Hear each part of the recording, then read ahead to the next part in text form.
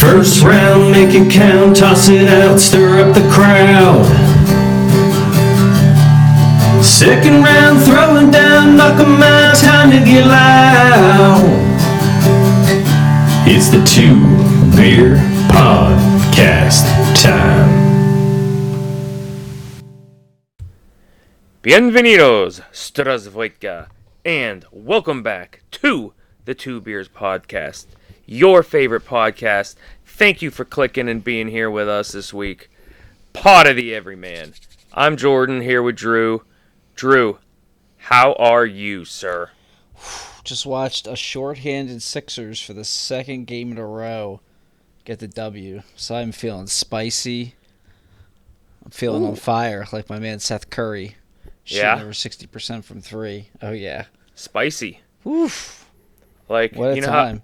How you order, like, what, Chinese, or was it Chinese or Japanese, and they ask you how spicy, like 1 to 10? Like, where are you on a 1 to 10? I'm at 11. That's how high I am.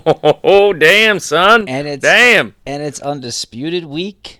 Oh, my gosh. What a big week. That means we're going to be $70 later after buying that pay-per-view. We're probably going to spend, close to $500-$600 this year on total pay-per-views with us left. Luckily, a bunch of good ones are on DAZN, which we already pay for, so we don't have to pay extra for that. But let's not forget the biggest event of this week that's taken place. What's that? We're going to the Garden. Going to the Garden. Listen, Madison Square Garden. A wise man named Bret Hart once said, Madison Square Garden, it's not a church, but it's holy ground. And we're going to be seeing our man, Vasily Lomachenko, Richard Comey, December 11th. God willing, nothing bad happens. Please, sports gods, please, sports gods, please, sports gods. We are the jinx of all jinxes, but we have our tickets. Let's go! Xander Zayas, Big Baby Anderson. Basically, there's not one person on this card that we don't like, so it's going to be both our first live fight, right? My first live fight, for sure, mine too. Yeah, mine too. And, we got hashtag can't wait. Give Bart Scott his money on that one. We got some sexy seats. We're gonna be rolling in style. Oh, I can't wait. All right, without further ado, let's assume positions. Ready, Drew? Ready. 3, 2, 1. I have a bottle of, it's my last Oktoberfest from Erdinger, brewed in Bavaria, Germany. What do you have, sir? I've got a Cuba Libre, Hold the Libre. Okay. Which is a rum and coke, Hold the rum. So nice. Having some back issues over here today, so no booze for me. So I'm gonna be drinking with you in spirit, my man. All right. When did I do that? Last week or the week before? When I was a couple of weeks ago, I think. Mm-hmm. But I can drink Diet Cokes with the best of them. I will drink you under the table with Diet Cokes. It's actually usually Pepsi Max is usually your drink. I fluctuate. Yeah. So, like Tyson Fury drinking 35 Diet Cokes a day. In between his 7 masturbation sessions. God, I love that guy. There's not enough time in a day to accomplish all these things. Remember that guy on Twitter that said Tyson Fury wasn't good for boxing? What a clown. Eddie Hoodles.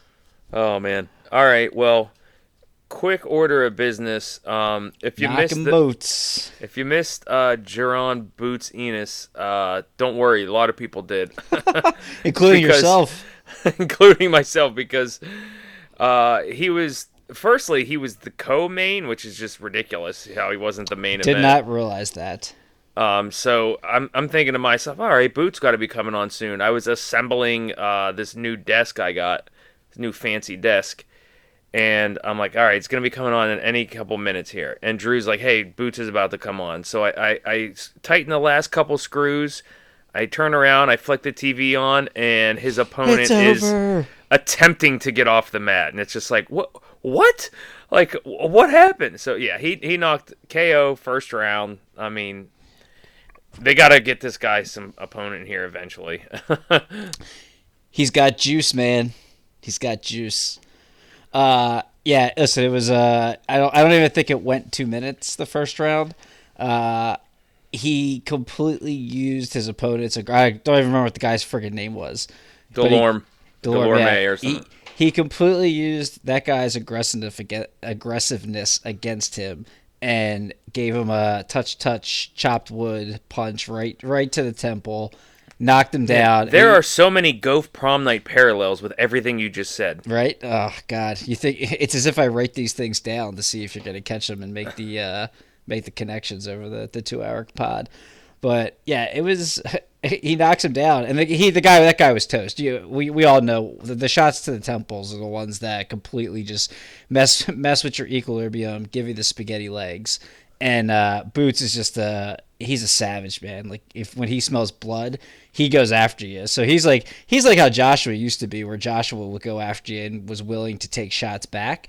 And Delorme actually caught him with a quick right, even after he got buzzed. I saw that. Boots just shook it off and then just closed the show. So he's awesome. I think that's 29-0 now, because I think he was 28-0. He's never lost a round in his professional career, which is insane. Never lost a round. PBC. I don't. He's got to be PBC. I wish I knew better, like the affiliations with all the co-promoters, but they got to put him in the ring with somebody now. It's no more of this light work. It's time. The guy's you to have 30 professional fights and not get a big name is ridiculous for as good and talented as he is. I was taught in Earl. He's at 147, by the way. Yeah, sorry, yeah, he's welterweight, so he's in there with Spence, Porter, Crawford, Ugas, Thurman, a lot of basically the best. Virgil Ortiz, the best division in boxing, I think, bar none. It's time. I was taunting Earl Spence on Twitter. Not that, I mean, God knows a taunt from the Two Beers podcast handle is gonna get matches made. But there's why, like, throw him in the water. Why not? If he wants the fight. I mean, Earl Spence, by the time he's supposed to be back in February, Boots will be able to get back in the ring pretty quickly here after that 1-round fight. Put him in the ring. I mean, unless Spence is scared, why not? They're not. PBC's not, or Golden Boy's not going to put Virgil Ortiz in the ring with him. That's not going to happen, because they're going to want him. That's their guy now with Jester Garcia's nonsense. So like they've got to keep their stallions protected. So that won't happen. So the only realistic fight to me is Spence, because Ugas has a mandatory that he tried to get out of to fight Spence, and they wouldn't let him. So no reason that fight shouldn't be made. Let's get it done. Be good for boxing. And if Ennis loses, like, who cares? It's one loss. Like, he'll get better from it, and then he'll get him next time. Yeah. On that note, I think my note coming in was, let's not spend more time talking about it than the fight lasted, and I think we managed to do that. So fair enough. Boots was awesome. He needs to fight somebody good. Now, on to the main entree. Nom nom nom nom nom. Canelo, disputed champion of the world at 168 pounds. Canelo, never happened before. Yeah, never happened before at 168. Canelo versus Plant. Caleb Sweet Hands Plant. God, I love that nickname. That was your nickname in college. You got that right. So, yeah, dude. Do you want to lead this off, or do you want me to lead this off? My analysis is a little quick. Well, I'll hit the tail of the tape here. Okay. Before we get into it. So we got Caleb Plant, 21 fights, 21-0, 12 knockouts. He is the IBF middleweight champion. He's 29.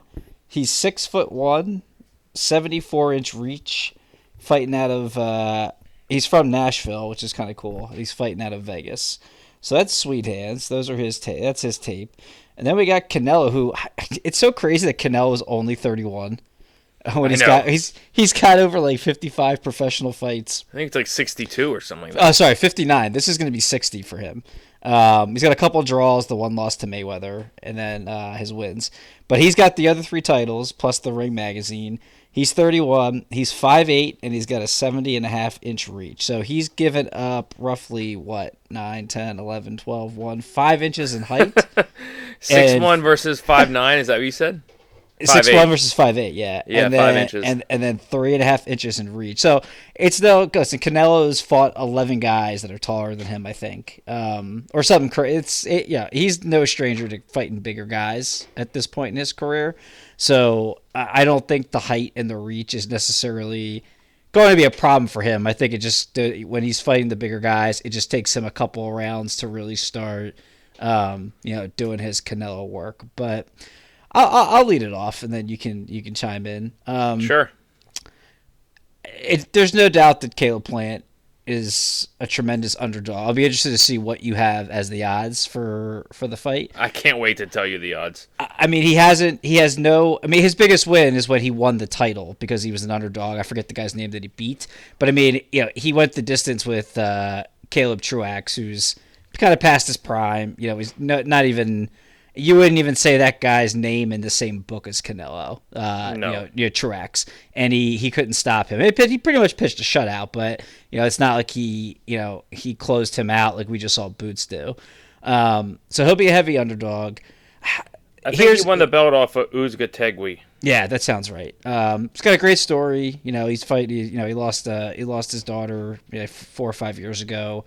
Promised her that he was going to become heavyweight champion, and then he did that. Not heavyweight. Sorry, the champion of the world, become a world champion. I gotta. I'm like you with that with the weight classes. I keep saying. I just call everyone that. Everyone who's the champion is the heavyweight champion. I can never get out of Rocky mode where like every fight's a heavyweight championship fight. But listen, here's what I like. He's a tough guy. Like I like his swag. He's got plenty like Saunders had swag, but like Caleb Plant's got like tough guy swag, which I like. He's got a really good crisp jab, and he's got. Sorry, that was Box Rec out of the blue. Oh man, did you pay for some advertising there? I have no idea. Sorry about that. Two Beers Podcast brought to you by Box Rec. Now we're gonna get sued. He has a really good jab, and he's got that weird up jab. Remember we watched him in the Truex fight, and he kept throwing that weird like angled jab that we couldn't figure out what the hell it was called. Oh yeah, he does that, which is really interesting because not a lot of fighters do that. And he's got a lot of 4-5 punch combinations that are really creative. The one thing he doesn't have, which I think is going to be the biggest detriment to him in this fight, he just doesn't have a lot of pop, a lot of power. Yeah. And I think to keep Canelo from stalking forward, I think you need to have some good power like Triple G had that's going to make him more cautious before trying to cut off the ring around you. And I don't think Plant has that. The other thing that worries me about Plant is and I know I think I texted you this right after and tweeted out right after or during the Truax fight. As creative and awesome as some of his combinations are, he just when he throws them, man, he leaves the kidneys and the liver just wide open. And I mean, we've said it for every Canelo preview. Like that's where his lunch money is, man. Like Canelo, it just goes to work on those things. He fills that basement up with water, and then he goes for the head and goes for the knockout. So I think for those reasons alone, I think that it's a huge uphill battle for Plant to beat Canelo. That's Plant. Canelo, he's arguably the pound for pound best fighter in the world. He's a defensive fighter that knows when to be aggressive and is selective with his shots because he's that good. Like he only needs to throw 15 punches or less in a round because he's going to connect on half of them because he's that good. Great head movement. His timing's awesome. I won't go. I mean, we've done so many Canelo because he's fought. This will be his fourth fight in 14 months. Fourth fight of this year. That's right. Yeah, you're right. Because he fought. It was December when he fought Callum Smith. So yeah, which is nuts. 4 times a year, which nobody, outside of Navarrete, like I can't even think of anybody else who's done that recently, which is awesome. So that he wants to make history here by winning, by unifying and being undisputed 4-belt champion at 168, which nobody's done. No Latino fighter has ever been an undisputed champion, which I just saw that on the Showtime All Access specials they did on them, which is pretty cool. So this is all about history. Like, are these guys with the belts like the best competition at 168? You know, they're there. They're not Benavidez, they're not Charlo, but that's his goal. He wants to put his name in the history books, and that's his goal. So that's Canelo. What's your breakdown of the fight? All right. On top of what you said, I went back to watch Plant's last couple fights, and his style is that he keeps a very low guard. It almost really isn't a guard. He keeps his hands very low, and he has a little bit of the Floyd Mayweather shoulder. What he does well is he keeps the Philly shuffle or whatever. He keeps his chin tucked to his left shoulder. He stands orthodox, and he has a good jab. And so I think to have any kind of success, he needs to be quick with that jab and keep Canelo at distance. But quite honestly, when he does that, he stands a little bit more sideways than what you would expect a normal boxer to do. And when he does that, he is going to severely open up his kidney shot. Yeah. Not only that, but when he throws, he honestly leaves his head wide open as well. The combo I'm looking for is right hand kidney, left hand uppercut, right hand cross to the left side of Plant's face. From Canelo, you're talking about Canelo. Canelo on Plant. On Plant, yeah. So I think Plant is gonna try and do his usual thing where he keeps his guard low, kind of gets on his toes, and he is very quick. He has great combinations. I just don't see, like you said before, Canelo is so slick defensively, and his reaction time is pretty much unmatched, other than maybe Tyson Fury right now. That I don't think Caleb Plant's normal stuff is going to work, and so like he better have that jab ready to keep Canelo off of him, and he does have the reach, so that could help. Yeah, but I think he's going to try to do his normal. Canelo's going to slip. Right hand to the kidneys, left hand uppercut, right hand hook, and that's gonna be big trouble for Caleb Plant. Yeah, and I think it'll be similar to the Saunders fight, where I think Plant might get a round or two in the first 5 by just keeping him at bay with the reach, and really just I don't want to say Canelo giving I always hate saying giving the rounds away, but Canelo's not going to. He's not going to make a mistake. Like he's going to do what he's going to do what Usyk and Lomachenko. He's going to download where his distance has to be in the ring. What you're going to do when he does his feints, the way he moves his head. He's going to be selective early, and so Plant will have the opportunity with his jab to rack up a couple early rounds. Did you ever listen to the Porter Way podcast previewing this fight? I did not for this week. So Sean Porter is buddies with Caleb Plant. Yes, they train out of the same place. Yeah, they train together. So Vegas. he said that number one, he thinks that Caleb Plant has more pop than people realize. I disagree with him. Yeah. He said that he thinks Caleb Plant is going to pile up the rounds early, and then Canelo's going to be like, oh crap, I need to turn it on, and then that's the point where you'll see like what Caleb Plant is made out of. I don't see that happening at all. What I see happening is that Caleb Plant, like you said, maybe gets a round or two, but I think very quickly Canelo kind of slips and counters and wakes Caleb Plant to be like, no, you're not getting these rounds early. I came to play today. And I think that Caleb Plant might take a round or two, but like I think best case scenario after 8, Caleb Plant is tied 4-4.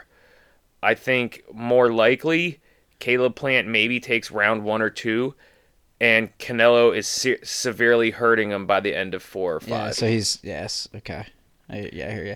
Yeah, I just don't see the pot. Which again, if you're that's a problem. If you're effectively hitting somebody like Usyk, for example, who like everyone said he didn't have heavyweight power, but like when he's hitting you with the same punch like 5-6 times and like starting to wear on you, like you feel those punches.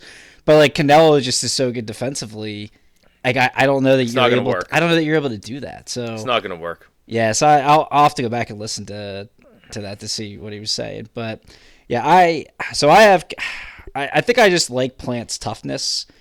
I got it going. That's the last note I had was I see this going very similarly to the BJ Canelo BJ Saunders fight, Yeah. except for Saunders had more pop, but Caleb Plant has way more heart than Billy Joe Saunders. And he's more. He's a little more like Crafty. Saunders. Saunders was a very. I know. Orthodox Plant is boxer. more. I know Plant is more crafty, but that low guard is trouble against Canelo. It's Yeah. big trouble, big trouble. I'm gonna my prediction, and we can do the odds after Okay. we predict it. I think Canelo. I'm gonna pick him to win on the cards. I think it's more likely he does get a stoppage, but I just really like the toughness of Plant, so I wanna think it goes all 12. I think Canelo wins something like 8-4. I think it's like too early, and then I think that Canelo like pretty much clean sweeps almost the rest of the fight. I do think he'll knock him down. I think he's gonna give him one body shot too many, and Plant's gonna go down. But I think he'll get up and he'll find a way to finish the fight. So I'm gonna say Canelo on the cards. I'm saying Canelo either by KO or TKO. I'll be shocked if it reaches the 10th round. Okay, yeah. I mean, I think honestly will. I like. I will not be shocked if it's like the 5th or 6th round. My brain tells me what you have is more likely what's going to happen. I just something about Plant I like, so I want to think that he'll find a way to bite down and at least go the full 12. Yeah. All right. You ready for the odds? Yeah, I'm gonna say over under. Did you have an over under on rounds? Well, yeah, I'll get to that. So Okay. So first, Canelo just to win minus 1,115. Yeah. Caleb Plant to win plus 650. Prohibitive favorite. Yeah. Prohibitive. Yeah, Over under on rounds. What do you think? 9.5. That's 9.5. God, I'm so good. Over is minus 106. Under is minus 125. So the Okay. bettors are favoring the under there pretty Yeah. substantially. Okay. To go the distance plus 165. To not go the distance minus 230. Okay. Okay, here's the props. Ready? Canelo by KO or any Canelo by stoppage minus 200. Canelo on the cards plus 220. Okay. Caleb Plant by stoppage plus 1,400. Caleb Plant on the cards plus 1,100. God, it's almost worth throwing a 10 ski on Plant by stoppage. Why? Because if he wins, he's gonna win because he's gonna catch him with something. I'm just saying, I'm just saying, yeah, to get silly with some cash. What I should have done was what was the Buster Douglas odds? Was it 42-1? Isn't that what the I think that's what the name of the 30 for 30 was, 42-1. Okay, yeah. So it's not quite that. This is 6.5 to 1. Yeah. Yeah. So, interesting. Yeah. Yeah, I mean, yeah. So, I mean, it's all. Listen, it's no disrespect to Caleb Plant, and if he uses it as motivation, all the more for him. It's just, Canelo is the pound for pound king, right up there with our boy Bud Crawford. So, it's gonna be a fun fight. It's on Showtime pay-per-view. I don't know how much it is yet, although let's go to the tape and see if it's actually on here yet. All right, for you. Let's see. If I click order, let's see if it tells me it's $80. Okay. The undercard's trash, so you're basically paying $80 for the one fight. Yeah, and what channel is that on? It's Showtime pay-per-view, so you just have Showtime to, pay-per-view, yeah, you just okay. have to, yeah, because there's some people think it's free on Showtime. It is not. Trust me, it is not for what Canelo. No, Canelo you're not getting Canelo for free anytime. That's one of the main. That was one of the main holdups. Like it wasn't going to be on DAZN because they wanted to make sure these guys got paid. Yeah, which So- good for Caleb Plant. He'll make some money. I think he's getting 10 Nice, good for him, man. mil. Yeah. Oh, dude, it's awesome. So All right. love Well, hey, did you want to so that's our big preview for Canelo Plant. Again, hope everybody enjoys that. Enjoy the fight. If you're listening to this and you're in the Pittsburgh area, you're invited. I will be buying the fight whether you're here or not. So come on over. Yeah, my party of 2 for Tyson Fury Wilder 3 has me hesitant to throw any more open invites out there. So you just can't take the rejection anymore. I can't. God, I'm already reading Don't Jump books. So. Oh man, it'd be hard to jump with that back. That's true. One more quick note. Haney Diaz is signed December 4th. December. And I know we didn't talk about it, but your boy Raleigh's out. He's out. Raleigh's out. Yeah, that's unfortunate. He's out. And then Isaac Cruz, that Pitbull guy. Yeah, Isaac Cruz is in. Raleigh is out of the tag fight, which we were having so much fun with all his like dumbass videos and like his awful like shit talking with that like corny voice of his. Yeah. It's not a funny subject, but the text messages that were screenshotted and shown, I was like reading them in the Raleigh voice and just couldn't help but like crack myself up because I was like, what woman would take this guy seriously sounding like that? Yeah. So it's December 5th. That's still happening. So big lightweight, big 2-week span for the lightweight division. You got Tio Cambosis on the 27th. You got Haney Diaz on the 4th, Tank Cruz on the 5th, and then Loma Comey on the 11th. Yeah. Busy week. Yeah. Busy month. All right. So did you want to do this NBA thing now, or do you want to do it after the World Series? Let's do it now. Okay. Our 24 shot clock. 24-second shot clock. Ready? Love it. Yes. Set. Go. Only one thing to talk about. The Philadelphia 76ers been shorthanded for the last week and a half. They're now 6-2. They are the number 1 NBA team in offensive efficiency, which is insane. Funny what happens when you're not playing 4-on-5 offensively every single possession. There you go. You got the shot off with 4 seconds to go. Oh, that's what I'm talking about. You know who wouldn't get that shot off? Ben Simmons. 10, 9, 8, 76ers. Love it. All right. Well, the World Series happened, came and went. If you blinked, Boo. Yeah, so Boo. I'm gonna say what everybody's thinking. Like, it just wasn't that fun or that good. Like, It wasn't. It was a lack of star power. There was really no MVPs, no Cy Youngs, no real personalities. Like there were what? I'd say Altuve kind of is no. Like 4 years ago, sure. Like all right. Continue. I mean, the biggest thing was people hating the Astros for being cheaters. Like what, 2 years ago now, but like. I mean, the best player was Kyle Tucker, and coming into the playoffs, and he wasn't even that great. Like who in this World Series had a great World Series? Soler. Soler had a couple of good at bats. That's what I'm saying. Like that guy Fried who won Game 6, like he got shelled Game 2. Like the Atlanta bullpen was the story, and 5 out of 6 games they were good, but they got shelled like a game and a half. Yeah, there wasn't really Acuna's the most marketable player, and he's been injured for half the year or more. Yeah, I mean the first game wasn't. Like only Game 3 was close. That's why it wasn't interesting to me. Like it's interesting, and I think you brought it up on last week. Like you get into it when these are tight games, and you get some nut crunching pitching in the 6th, 7th, and 8th. It's the 6th, 7th, 8th, and 9th inning where like every pitch just has like the weight of the world on it. And it just feels like every at bat matters. Yeah. So, but like almost every game, like going into the 6th, 7th inning was like a 5-run lead. So it just didn't have the pizzazz. But I will say the Braves, hats off to them, great team. I mean, absolutely absurd that they were not over 500 until August 6th, and then somehow rattled it off to go the distance. I mean, that's amazing. Weren't they still in first place though, even though they were under 500? No, they were like close.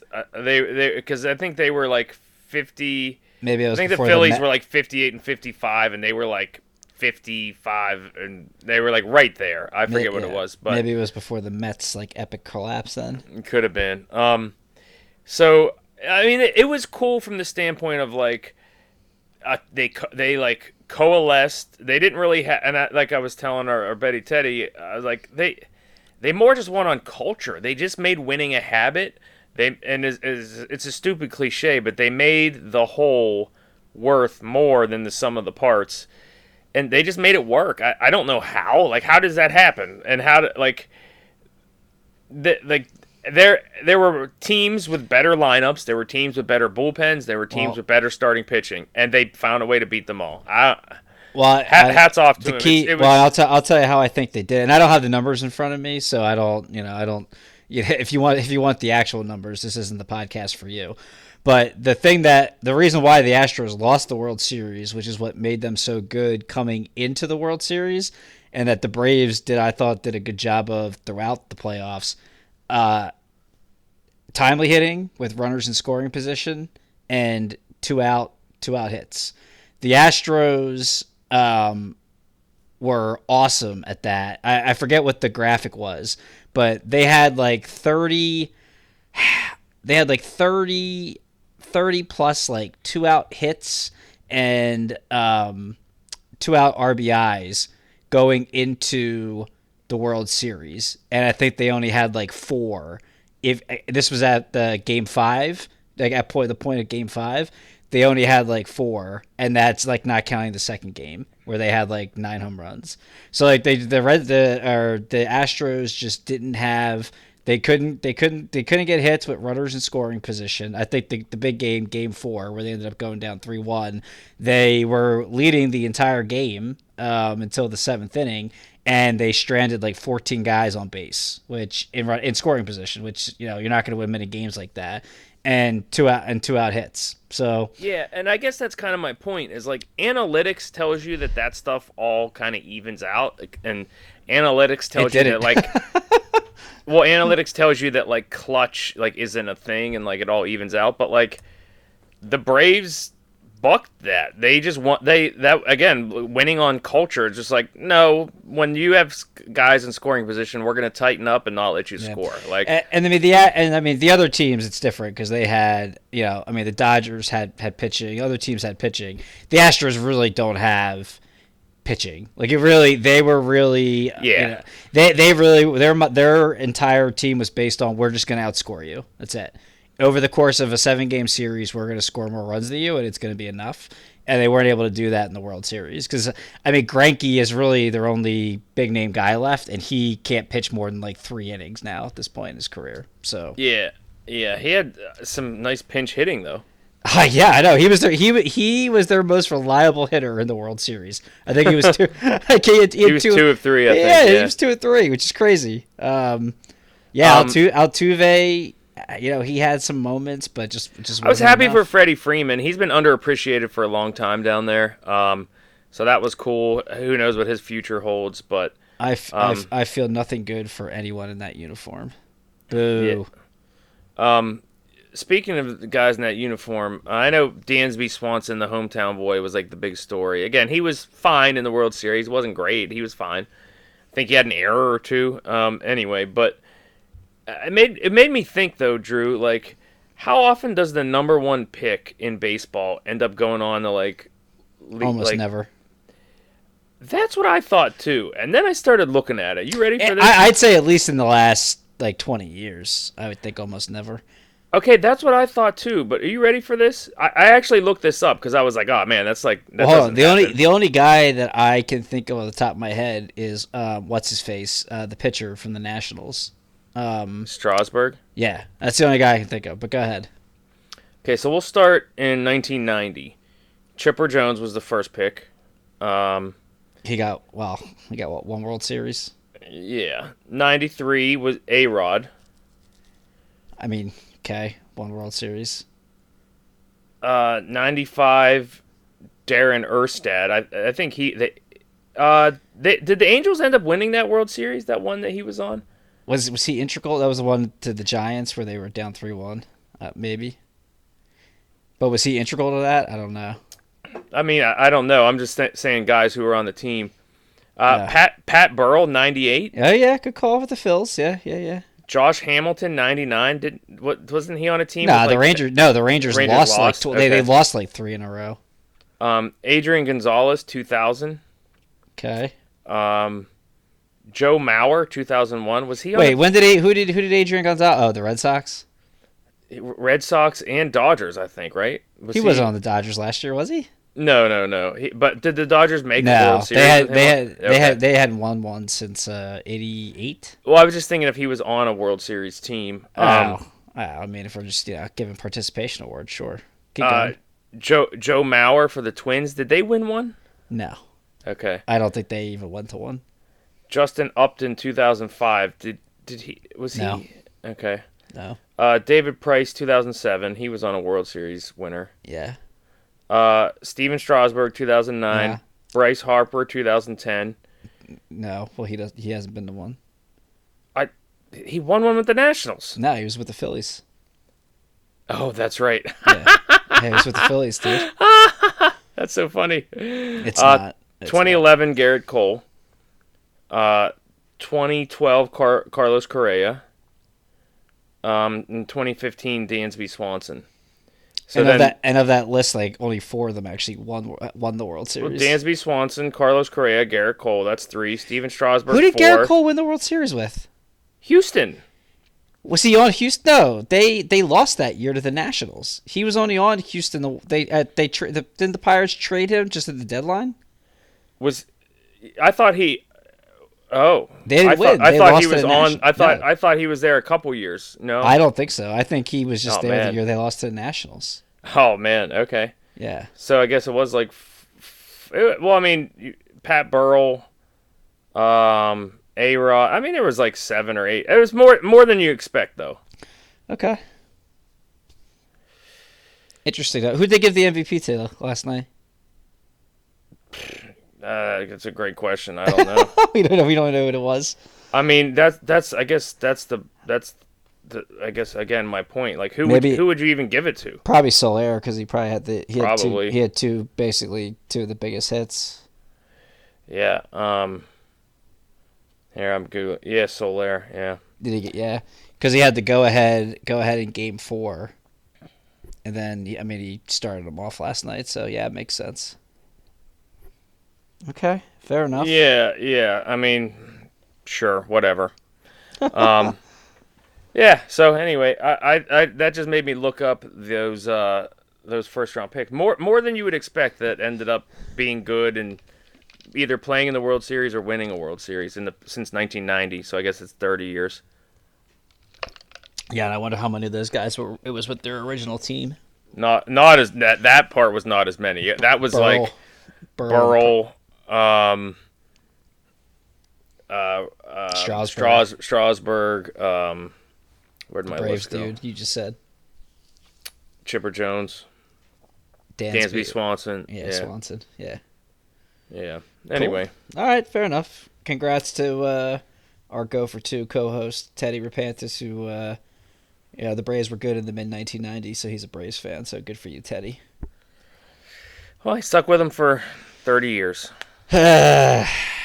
So much animosity. I hate that team. All right, NASCAR pit stop. Again, Let's I'm going to do go untimed here, but do you need not a non-timed clock here to talk about that guy that I was supposed to remind you about, who I already forgot? Denny Hamlin, yeah. Go So ahead, okay, do that first before I time you. well, dude, it's the semis, and then next week's the championship. So I just got to cover it. So here's the deal. It was at Martinsville. The race was good, and then it got really good at the end. They had a triple box going. The race for the lead, which was Alex Bowman versus Denny Hamlin. The race to make the championship, and Brad Keselowski was battling Kyle Busch. And then in the third box, Truex needed to maintain his point lead, and he was battling Kurt Busch. So what ended up happening for the lead was Alex Bowman was to the inside, Denny Hamlin was on the outside, And Denny Hamlin, he gave Alex Bowman plenty of room, and Alex Bowman made an error, and his car slid up the track and wiped out Denny Hamlin from the race. Denny Hamlin went from being like plus 30 or 40 to the good to like plus 11 to the good. Denny Hamlin still made the championship, but he got wrecked, and I don't even know what position he finished in. But so Alex Bowman ended up taking the lead and winning. Brad Keselowski, coming across the finish line, was trying to wreck Kyle Busch to come in second, which was pretty Busch League, and we'll get into that too. Truex maintained his spot. So the championship 4 ended up being Kyle Larson, who had 9 wins this year, Chase Elliott, and then Denny Hamlin and Martin Truex Jr. Denny Hamlin and Martin Truex Jr. are teammates, and Kyle Larson and Chase Elliott are teammates. And so there was plenty of controversy at the end. Denny Hamlin was such a jerk. Alex Bowman, the number 48, not in the playoffs. Denny Hamlin was pissed because Alex Bowman wrecked him out. It wasn't on purpose. It was just an error that was made. And so, firstly, Denny Hamlin, in the middle of Alex Bowman's celebration, and this is the part that had me pissed off, in the middle of his celebration, Drew, where you're supposed to be doing donuts and waving the flag and stuff, Denny Hamlin drives over in the middle of his celebration and starts, like, bumper carring him in the middle of the guy's celebration. Like, Oh, jeez. dude, we get it. You're pissed. Like, you got screwed. But, like, that is not the way to behave in a democracy. Like, that was idiotic. And so in the post-race interview, he was like, that guy sucks. He has the best car every week and always finishes 10th. His teammates, make him look stupid. He's a total hack. He shouldn't even be up here. He sucks, and so promptly afterwards, Alex Bowman's marketing team got T-shirts made that said "hack" with his signature on it. It'd be like $22. These are coming online. So that was funny, but Denny Hamlin was out of line. That pissed me off. Like, that was the most fake tough guy thing in the world. Just what a candy ass pansy thing to do. Go interrupt somebody's donut celebration because you got wrecked out. Like, look, it was a mistake. Get over it. You're still in the championship. Idiotic. And then You might say it grinded your gears. it did grind my gears. And then Kyle Busch was all bent out of shape for Brad Keselowski, which I get. Like, that was pretty Busch League of Keselowski to do that. But as somebody pointed out, whoever finished second there, say Alex Bowman failed post-race inspection, then the second place person would be declared the winner, which would then automatically vault them into the championship round. So that's why he was doing it, to try and come in second. But still, like, they were like back in the pack. It was pretty Busch League. So setting the stage for this week, we're in Phoenix. This is the second year in a row the championship's in Phoenix. 1 mile track. It's relatively flat. It's a very wide track. So there was a lot of action last year. Chase Elliott won Martinsville last year and then won Phoenix last year to win the championship. He's trying to become the youngest back-to-back champion ever. Kyle Larson appears to be a generational talent after winning 9 races this year. And I think Denny Hamlin and Truex are just not going to be in the picture. They could be, but I think it's going to come down to those other two guys. I'm going to say Kyle Larson for the win. He's just been so good and so dominant this year. It's going to feel kind of empty if he doesn't win it, because nobody's even won like half the races he's won. So the odds this week are Kyle Larson is plus 165. Chase Elliott's plus 255, Hamlin's plus 300, and Truex is plus 365 to win the championship, not to win the race. But look, Kyle Larson at plus 165, that's what we're going with. And all the eggs in one basket. So maybe Chase Elliott pulls it out. He's NASCAR's favorite driver right now. Kyle Larson, people like him too. Both Hendricks drivers, so next week's the championship, and then they don't come back till February. So that's it. Beautiful. Looking forward to it. I wonder I didn't see what the paint schemes are. I wonder if Chase Elliott's going to be bringing the Hooters back, Drew. I hope so. Yeah. Anyway. All right. So That now, was fun. Funsies. yeah, I'm excited. The NFL guillotine picks. We Still survived again. alive. 19 teams entered. 9 are gone.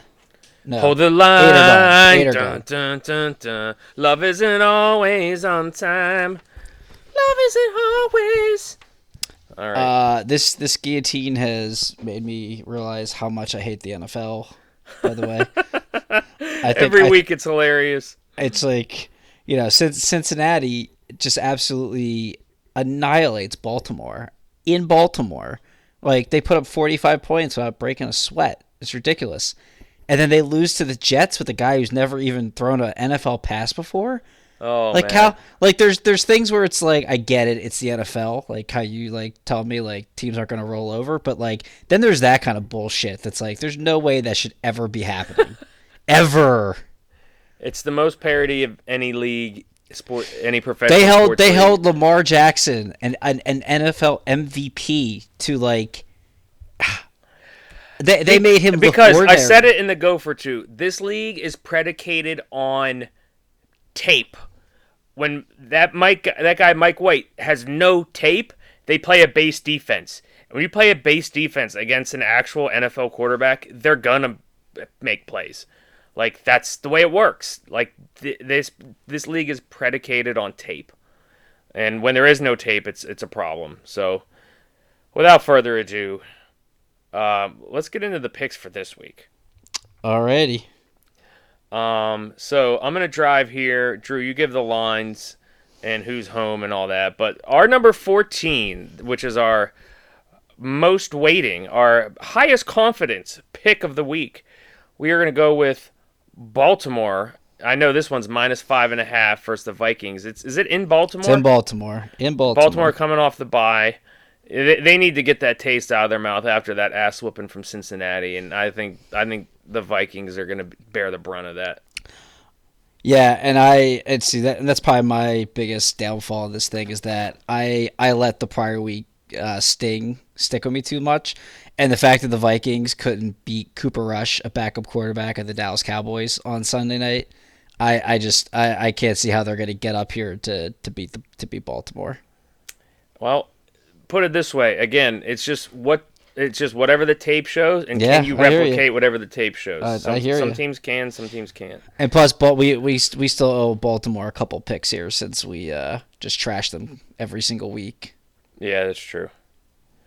Okay, our number 13 pick, we're going to go with Buffalo, which I believe is 14.5-point favorites. Yep, they are given 14.5. It's in Jacksonville, so they're on the road.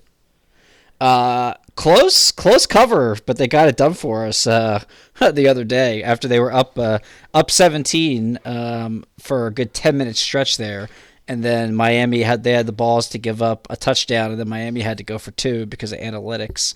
But my man Josh Allen was able to get one more tutty in there. It's a big spread. Jacksonville is just horrendous. I thought that they'd at least be able to be better in garbage time this year, but they're just not. So even on the road, I think Buffalo covers that 2 touchdowns. Yeah, and I think what Jacksonville wants to do is run the ball, and James Robinson's out. So, I'm assuming he's going to be out with that injury. So, That's right. number 12, we took the Rams at home versus Tennessee. Given no- 7.5. Yeah, 7.5. No Derrick Henry. I think that's going to be a big deal. I think Tennessee's a little feisty this game, but I think the Rams, especially after getting Von Miller, are just going to have that sense of urgency and just try and really put it on Tennessee. Yeah, did they sign Peterson? Did that actually happen? Tennessee, yes, but I don't think he's ready yet. Yeah, well, I mean, I don't think it's gonna make a difference. Yeah, Tennessee, that's a lot of points anyway. I guess they're getting 7.5, but yeah, it's gonna be all on Tannehill to feed the receivers, and I don't like it against the Rams. The Rams are they're just a well-tuned machine right now, scoring touchdowns and stacking up wins. Yep. All right, number 11, we have Dallas at home versus Denver plus 7.5. Sorry, I'm stealing your thunder. I actually pulled up the sheet. Oh, as you're well. good then. There you go, bro. Drive. You drive. I'm Um, gonna kick the feet up and just have some side commentary. no, so I think again we don't know if Dak is back. We're assuming he will be. And if he is, then I really like this pick even more. But Denver, I think that loss of Von Miller is going to sting some, at least that first week. And plus, I think Dallas is going to get back to scoring points, which I don't know if Denver could keep up with them. Yeah, I mean, to me, trading Von Miller was pretty much waving the white flag here, realizing they're not as good as their 3-1 start may have led some people to believe. So, yeah, I like Dallas to cover there. All right. Number 10. We're going to take the Chargers on the road against Philadelphia. The Chargers are minus 2.5. This one, I think we're kind of bucking what others, like the public, might be doing, and we're kind of trying to outsmart Vegas here. I think that Chargers was just a random blip last week coming off the bye against the Patriots. I think they kind of get back to being the better version of themselves this week, and at 2.5 points, it's not a lot of points to cover. Philly winning by 40-some, I think that's just Detroit. It's Detroit, yeah. And Jalen Hurts. I think that's given Philly a false sense of confidence. Yeah, Hurts still stinks. I'm sure they'll still be come out committed to the run like they haven't been all season before Detroit, but I don't think it's enough. I think Hurts is going to have to make plays, and they won't be there till they're down 3 touchdowns. So I like the Chargers. If it's basically a pick'em game like we talked about, even though they're traveling to the East Coast, I like the Chargers. I'm going to pick the better team. Yeah, I agree. Now, number 9, we are going to take the 49ers on the road in division at Arizona. They are getting 2.5 points. Kyler Murray's out. We don't. I guess, is it Mike Glennon the backup? Probably. I don't even know. Yeah, probably. I just think San Francisco is going to smell blood in the water. And I think so much of what Arizona does is predicated on Kyler Murray being unpredictable. Again, this might be one of those situations where there's not a lot of film, but Mike Glennon's been around a while, so there is film on Mike Glennon, but yeah, and the not Niners, necessarily in this offense. Well, actually, I think Glennon's actually the Giants' backup, but either. Wait, yeah, that's he's right. there, but it doesn't matter. I think that the Packers. I'm going to look it up now because I don't even. The Packers exposed the Cardinals' run defense pretty heavily last Thursday, and I mean the Niners have a plethora of backs. You know, they're a run first team. I think they win a close game. So I'll take the points. Well, see, now I got to know. Hold on a second. Who's their backup? Yeah, is it Blake Bortles? That'd be funny. No, Blake Bortles got signed by Green Bay. Oh, God. Just like a couple hours ago. Oh, Colt McCoy? Oh, can I change my answer? He's a beast. No, you can't change your answer. Okay. On that note, we are going with number 8. The Patriots. I hate the Patriots. I think they're fake. I don't think they're, even though they went and beat the Chargers. But Carolina is just, I don't know what to make of Carolina. So Yeah. It's in Carolina. Carolina's home dogs, so maybe that's a good pick to have. But we're going with the Pats to cover the 3.5. Yeah, it's CMC still not back. Yeah, CMC's again, and it's just how do you pick the Patriots? I don't know. The Patriots even seem to have a slogan now: Damian and the D. They're just feeding the ball to Damian Harris and relying on the defense, and I don't know if Carolina can overcome that. Yeah, I'm with you. Okay, number 7, Las Vegas. Which is on the road, giving the Giants 3.5. Ruggs, the terrible accident has been cut. So again, we have Vegas here just with off the field issues. They rallied last time and won in Gruden's absence. They're coming off bye. I think they're just the better team. And even though the Giants continue to play close games, We are going to go with Vegas to cover the 3.5. Yep, I'm with you. Okay, moving right along. Number 6. Man, we didn't know what to do this game. Kansas City minus 2.5 at home versus Green Bay. At first I picked Green Bay because anytime Aaron Rodgers is getting points, I've just been taking him. Yeah. But he lied about getting vaccinated or said he had some kind of alternative vaccination or something. I don't know. And he has COVID, so he's not playing. So I guess we'll see what Jordan Love has. Like I told Drew, Green Bay's defense is still going to show up, and Kansas City still stinks on offense right now. But without Aaron Rodgers, it's 2.5. Without Aaron Rodgers in the clutch, plus Mason Crosby's been missing field goals this year, so we're going back to Kansas City. Well, it's now 7. It's now 7.5. By the way. Is it really? Our Monday line was 2.5. It's now Vegas now has it at 7.5 for the Chiefs. So we're getting 5 extra points there. So that's good. Yeah. Yep. Okay, so number 5, big division game here. Cincinnati over Cleveland by 3.5 in Cincinnati. All kinds of OBJ drama in Cleveland. Cleveland needs to get back to running the ball, which they were not able to do against Pittsburgh.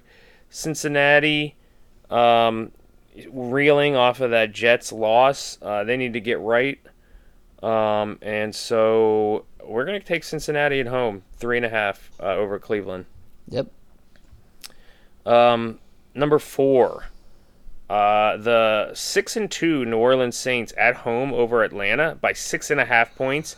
Kind of a lot of points for division. But I think losing Calvin Ridley is a big deal for Atlanta. I think teams can now actually start to game plan for Cordero Patterson a little bit more. Now they're still moving him around everywhere, but I think they could start to at least be prepared for some of that stuff. And New Orleans, I think, is if they get Taysom Hill back, I think they're just going to start to do more of that unpredictable running, wildcat throwing kind of stuff. Taysom Hill was good last year in the limited action he saw, so New Orleans is on a little bit of a roll, so we're going to take them to cover the 6.5 points at home over Atlanta. Yeah. Number 3, debated this one. Monday night, Chicago, Pittsburgh. Chicago's getting 6.5 points. The way I described it to Drew is, 1, Pittsburgh is struggling to score much points, so they're struggling to even get into the 20s. Number 1. Number 2, it's at night, so kicking's already going to be difficult, and passing's going to be difficult. And the Steelers, number 3, their kicker got concussed last game on that ridiculous fake field goal. So I think all that leads to a low-scoring game. And I think Pittsburgh wins again, but I think it's tight again. 6.5 points. I think Chicago is going to cover. You got any thoughts on that one?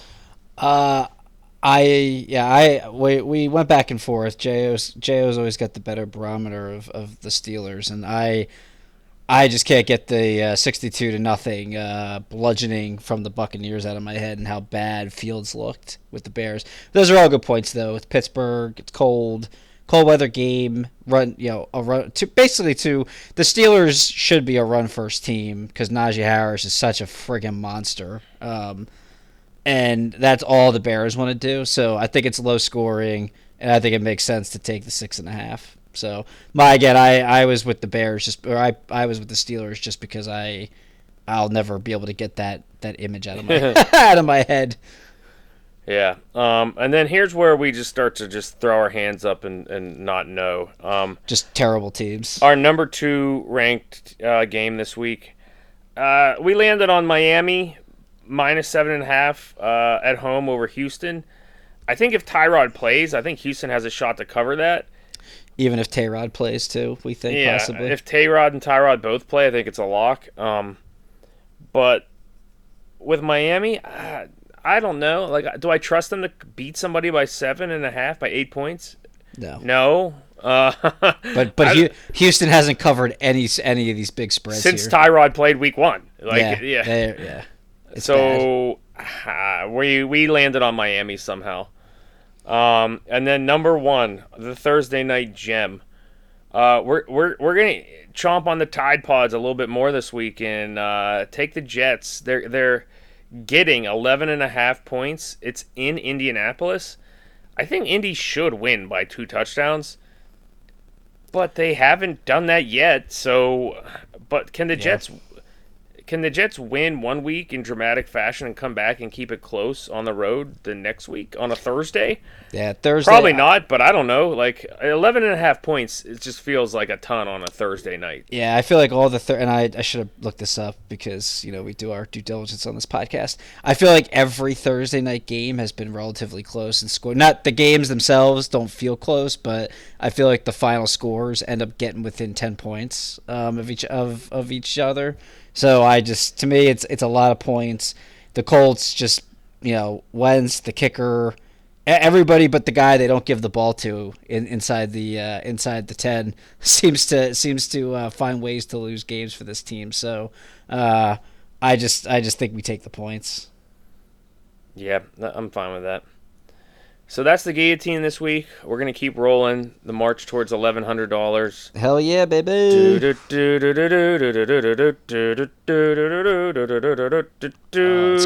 great. We may end up. Oh no, wait, we won't be there. Yeah. We may be one of like 5 teams left by time December 11th comes. You may just need to stay Sunday and watch the games here.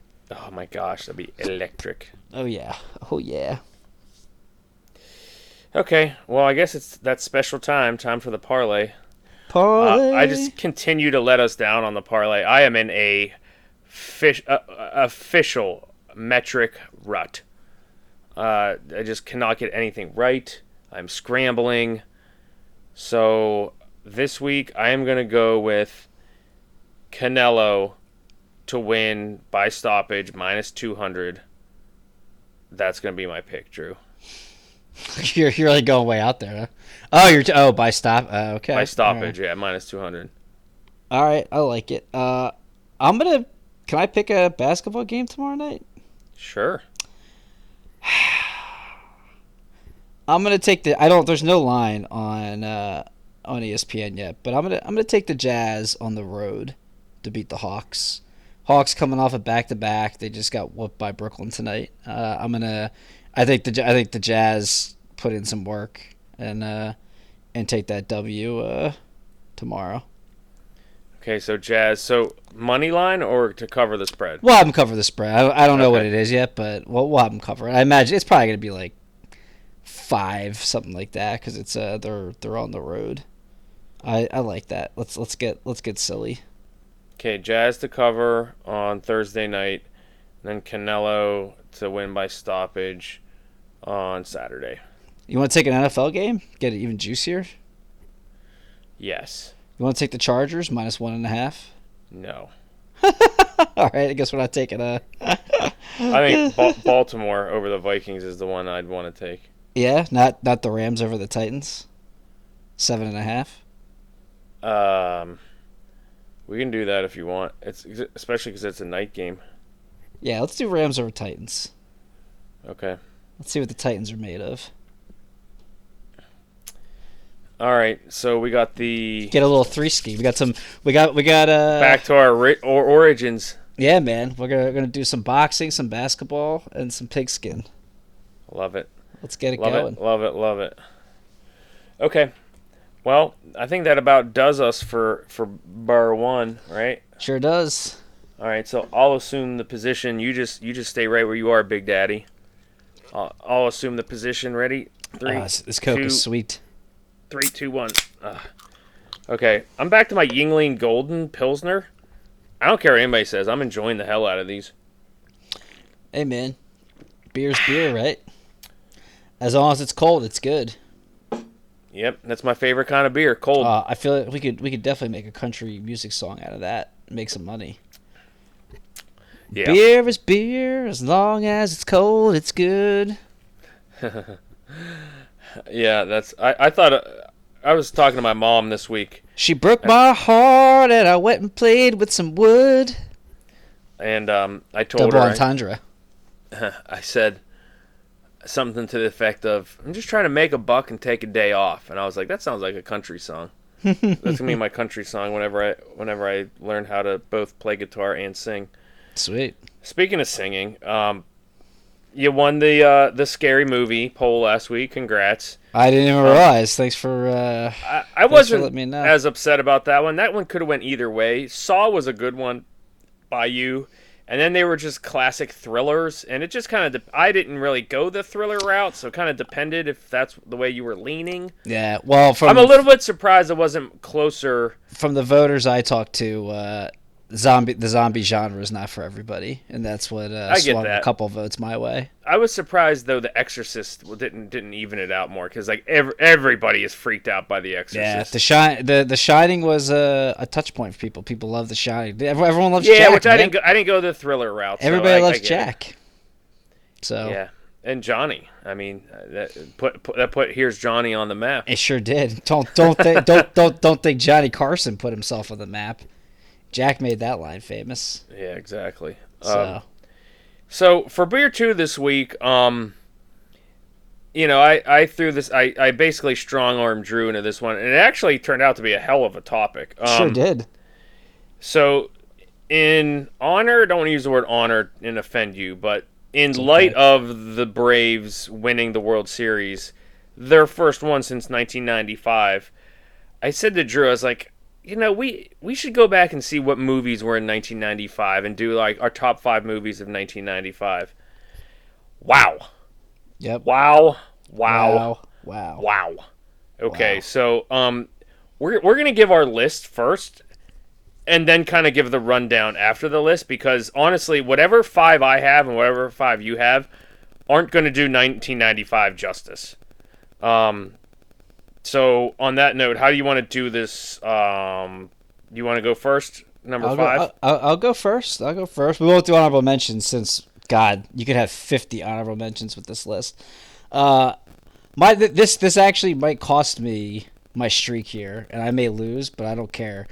Die Hard with a Vengeance, bro, is my number 5. Nice. I think it's unfortunately a forgotten movie of the. I guess it's not a trilogy anymore because they've made a couple of. A couple thousand of them. A couple, yeah, since the third one. But my God, Bruce Willis and Samuel L. Jackson are absolutely hilarious in this movie, man. Like, their chemistry is so good. Like, they're sitting there, they're in the park, like doing the jugs with the water and the bombs. Anytime it's on TV, I don't care where. This movie defines rewatchable. I'm leaving it on. I'm laughing my ass off. Like, they're amazing. I like the plot with Hans Gruber's brother. They even did the whole fake robbery thing again. It was so good. I love Die Hard with a Vengeance. So the casting phenomenal, the cursing phenomenal, and again, Willis and Jackson's chemistry is just off the friggin' charts, dude. Yeah, and I will say that I ended up going pretty heavy on the comedies. And again, the rewatchability, like you just said, there's so many. Yeah, heavily weighed on my list. So, without further ado, number 5, Heavyweights, 1995. I didn't even go that far and see that. Yep, Heavyweights, number 5. That's number 5. So, wow. All right, go ahead, number 4. I'm gonna stick to my Disney roots here, bro. I'm gonna go Toy Story. It's number 4. I almost had it. I kind of thought you and I could have totally 5 different movies and both have awesome lists. Oh my God, we might go, it might happen. Dude, Tim Allen, Tom Hanks. It's Disney's. Was that their first Pixar? I believe so. I mean, it still holds its weight. Still today. holds water. Yeah. Yeah. It still plays. They had 3 sequels after it. They're doing a what do you call it, Buzz Lightyear standalone film. This summer is the next release with Chris Evans playing Buzz Lightyear, which is gonna be pretty awesome. It's a good feel-good movie, friendship. Oh, it's fantastic, great pick. Yeah, I almost had it on mine. Yeah, the value of friendship. You've got a friend in me. I mean, God, so I'm sure good. you've got that tattooed on your ass with a picture of me right on your left butt cheek. Yep, I got you on the left butt cheek and Woody on the right butt cheek. That's perfect. Number 4, near and dear to my heart, Ace Ventura: When Nature Calls. Yes. Oh, I was close. I was close. I think it's actually better than the first one, personally. And I always had a bond with my mother on this movie because she would just randomly come up to me in the house and just whisper in my ear, "Your balls are showing." Bumblebee tuna. So we love that. Bumblebee tuna. And wait, what's he yelling about? He says that she's not a virgin. They can tell that. They can tell that. Your aura is weakening. Oh my gosh, I love that movie. So What about my medallion of spirituality? Here, take mine. This took you 80 years to achieve. I don't like it anymore. It is really good. I still think the first one was better. Most people do. I think the second one insisted on the second one. Well, it's funny because I've probably seen the second one more times than I've seen the first one, but I still think the first one's tops. But yeah, I knew you were gonna pick that one. I love that. So I movie. think I left it off my list purposely so we wouldn't double up there. But yeah, that is a good one. So all right, what's your number 3? My number 3. I'm gonna roll into the comedies here. I'm gonna take Tommy Boy. There's Nice. a lot of comedies to pick from, so I tried to mix up my genres on this list. Chris Farley. I think David Spade might be one of the most underrated comedic actors of that like 90s era. I love that dude. I think he's hilarious. He's one of the other reasons I even saw those stupid grown-up movies that Sandler did, because I love David Spade. He's just so funny. I mean, there's so many good things with Tommy Boy. Rob Lowe's in it. Tommy Wiggy, that guy in a little coat. Every time he tries to recreate his dad saying about I can stick my hand up I can stick my head up a bull's ass. I can stick my head up a bull's ass, but I'd rather take the butcher's word for it. I mean, you keep butchering that the whole time. And Richard when he breaks the car door with the gas and he comes out, he pulls it off. What did you do? What'd you do? Not so much here and not so much here. Yeah, but right here. So many good comments. I know you're gonna have one that I was gonna put here, but I'll watch Tommy Boy over this one that you're gonna have any day. Number 3. This is where I deviated from the comedies. Ah, damn! I was gonna say on cue. Braveheart. Okay. The English are too many. Freedom. It's too long. Oh, I don't care. It's so good. They can take our lives, but they can never take our freedom. Longshanks. I love it. Nah, it's up there. Like I said, this is how good 1995 was. He says I'm fine, but he's pretty sure you're fucked. All right, what's your number 2? I'm going 7, man. Nice. I've grown an even more appreciation for the movie as I've gotten older and understand more of it. Pitt, Morgan Freeman, Kevin Spacey, Gwyneth's head in a box. The acting is tremendous. The story is awesome. We talked about this in our twist top 5. I don't really consider the ending a twist that Spacey had killed his wife and put her head in the box. I think that's just kind of the story. But that's just blood chilling when that whole scene where you find out it's his wife's head in the box, and the whole movie just freaks me out. Yeah, it's it's so good. Yeah, it's very it's not like over the top graphic. Like they don't show you. It's not like Saw where they. Okay. I mean, you see a lot more in photo. I don't think I've ever recovered from the whole bloody aftermath of the hooker Oh god, yeah. I don't think I to this day I don't think I've recovered from that. Yeah, it's the guy that he basically chained and starved to death and was basically just somehow breathing corpse for the year. Dude, it's the movie's so good. It's people shit on Brad Pitt's acting, which I think isn't fair. I think he's really good, and Morgan Freeman's good. I even love the police captain. I forget that he always plays that old angry guy. I forget his name, but even he was great in his 15 words that he had to say in the movie. So yeah, 7. What do you call it? The guy or what? Two great movies in a 5-year span from David Fincher. He does 7, then he does Fight Club. Oh man, awesome. All right, number 2, and I think this is where you thought I was going. Billy Madison. Yeah, that's what it was. I mean, It's a great Mr. movie. Penguin. Yeah, it's really good. I'm more of a Tommy Boy guy. All right, no yelling on the bus. Good, great, grand, wonderful. Yeah, man, that's my number 2, Billy Madison. I mean, what can I say? Do you have any more gum? More gum? More gum? More gum? Do you have any more gum? When he calls Steve Buscemi's character and I apologizes was just talking with somebody at work about that. apologizes for bullying. Oh, him. no problem, man. Yeah. No, I didn't even think about that at all. Crosses his name off the hit list. Oh my god! Shows up It's at the so end with good. a high-powered rifle and just cheeses and waves. It's so good, man. Buscemi, You what a have made career! all of what, us dumber for that answer. what a career he made for himself, man. He does that. He does that cameo that he gets his big role as Donnie in Lebowski, and then blows up. Nudie Magazine Day. Nudie Magazine Day. All right, go ahead. I think I'm probably gonna win because if this isn't your number one, I feel like I'm gonna get a biased voting here. It's got to be Bad Boys. It's easily. I was gonna say. I hope you don't shoot yourself in the foot here. It's easily the most rewatchable movie of 1995. It's the movie that made Will Smith, I think, an absolute superstar, movie superstar. Him and Martin Lawrence are absolutely amazing. They're hilarious.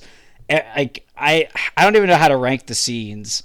They're just so funny together. They're the best, and it's probably one of my favorite scenes ever in a movie is where the bad guys find out where the girl is at Will Smith's apartment, and they do that whole chase scene through like this like downtown Miami-ish area, and like it ends with like Will Smith's running with his shirt unbuttoned, and it's like all like that man meat's hanging out, and then Martin Lawrence is jumping on top of the cab, and then that music's going, and then they're about to hit Martin Lawrence with a car, and Will Smith out of nowhere jumps and rolls out, gets him out of the way, and then they get up in slow motion, out of breath, and just like staring off at the car. God, such a Michael Bay movie, bro. Yeah, It's Bad Boys. I'm Mike Lowry. Mike Lowry. Everybody wants to be like Mike. Plus John Sally has a cameo in it.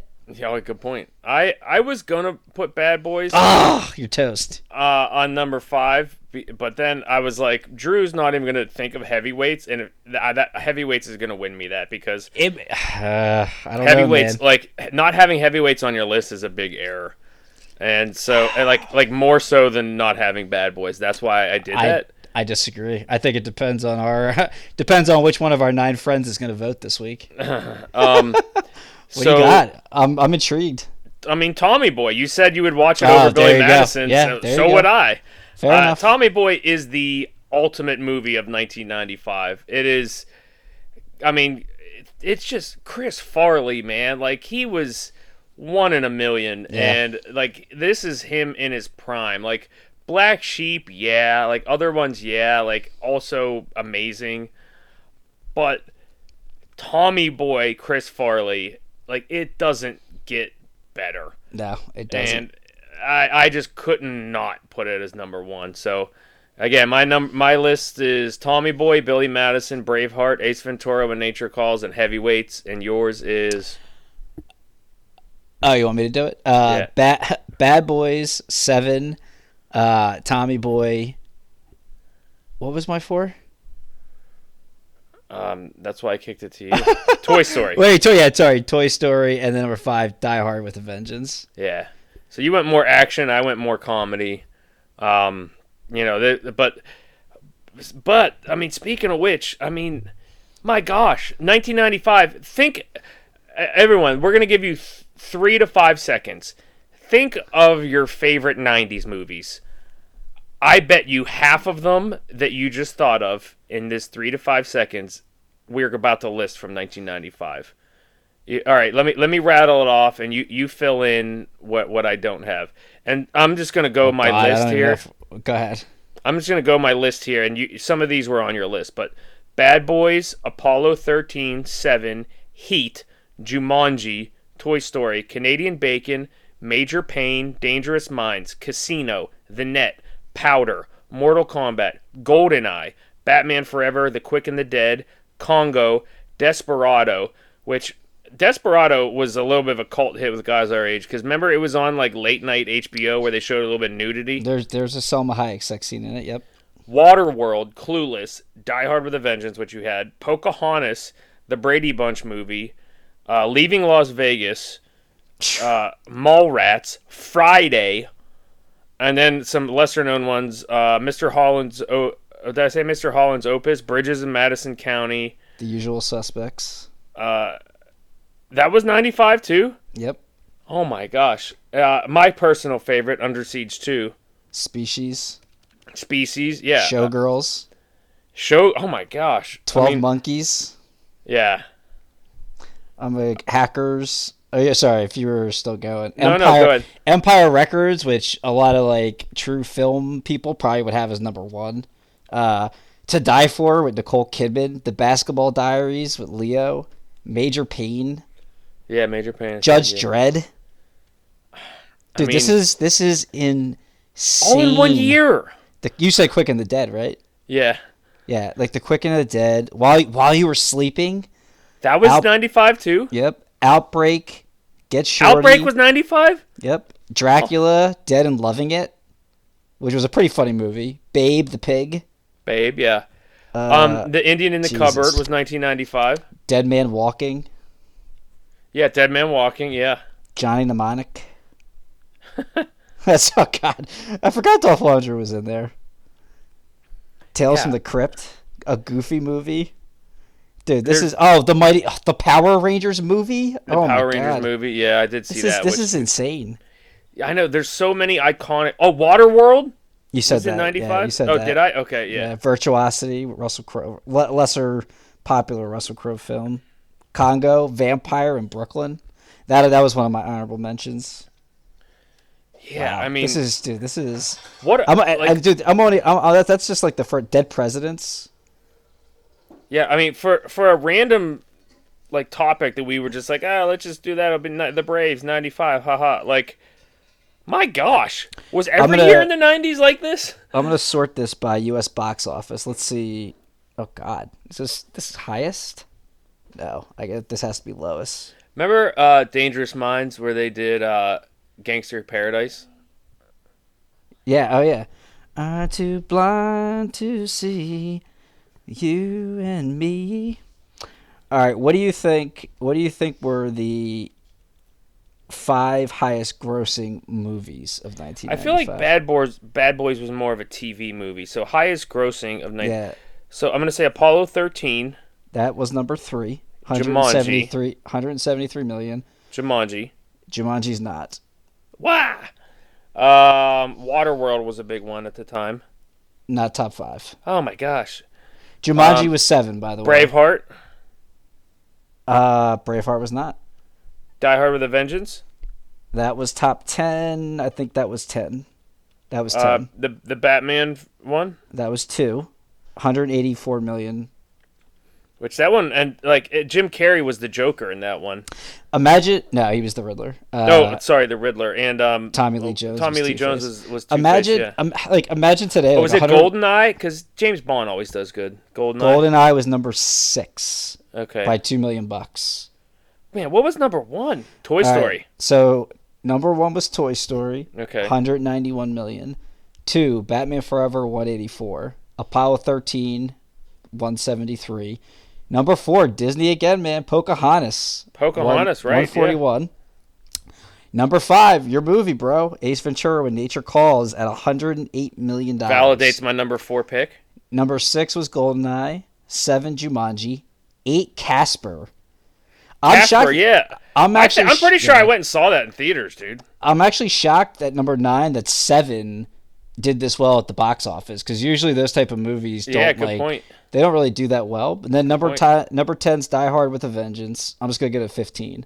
Okay. 11 was Crimson Tide. Did you say Crimson Tide when you went down that list? No, I took it off the list because there were so many others. That's insane that was 95. 12 was Waterworld, which was awful. 13 was Dangerous Minds. 14, Mr. Holland's Opus. 15, While You Were Sleeping. And then 16, let's keep going. 16 was Congo, which I saw in the movie theaters with my mom, which was a solid flick. 17, Father of the Bride 2, hilarious. 18 was Braveheart. 19, Get Shorty. And 20, The Bridges of Madison County. I mean, just a juggernaut. Like, what? Dude. What were they drinking in the water in Hollywood that year? My 9 goodness. Months with Hugh Grant was also in 1990. This is fucking insane, bro. Yeah. Waiting to Exhale. Bad Boys was 28th. Yeah, the American Bad President Boys was more of a cult on like Cinemax or whatever. The American President came out too, man. Lord. Dude, I know. That was nuts. It was very crazy. I will say Clueless almost made my top 5. That was close. That was my honorable mention. I mean, I don't even remember. I think I watched it back when, but how about did I say Casino? You did say it, yeah. Okay. There was a Halloween movie, First Night with Sean Connery playing what's his name? King Arthur. And it's been 1 year to the date. God rest his soul. Oh no, I think it was a couple days ago. It was the 1 year anniversary of Sean Connery passing away. Yeah, Mortal Kombat. Did I say that? Yeah, that was 21. Oh, that was 31. Yeah, I mean, just what a juggernaut year. of a year. What a year. All right, well that's all we got really for beer 2. Oh, Mallrats. Did I say that? Yeah, I did say that. Yeah, you did say that. Yeah. That's really all we got for beer 2 this week. It was a light week for us. We had just had stuff going on, but plus watching the World Series and everything else. But it ended up being a fun little assignment, man. My gosh, I mean, we might have to do this. Make this a monthly top 5. Pick a year. And just go through the seriously go through the list of movies because this was hard. We you know what, we really should do that and start ranking the years, because can anything even touch 95 after that? Like, we'll have to go. It was absurd. Like, both of our lists are absurd. And we had one crossover. It would have to.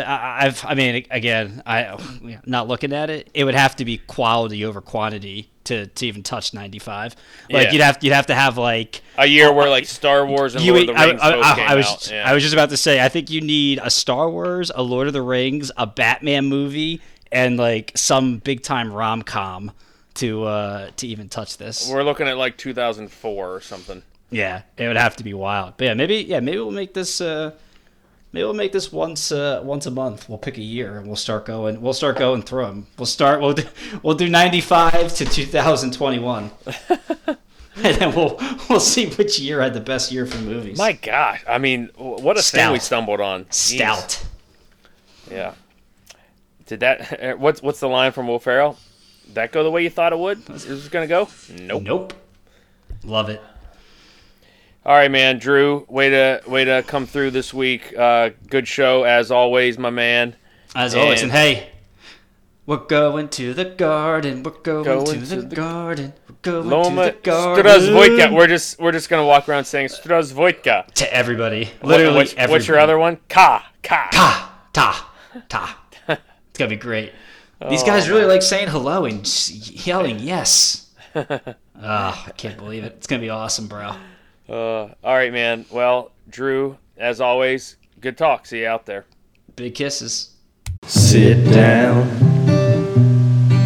Pull you that first round. You got an open count, toss it out. Everybody's cordial right now.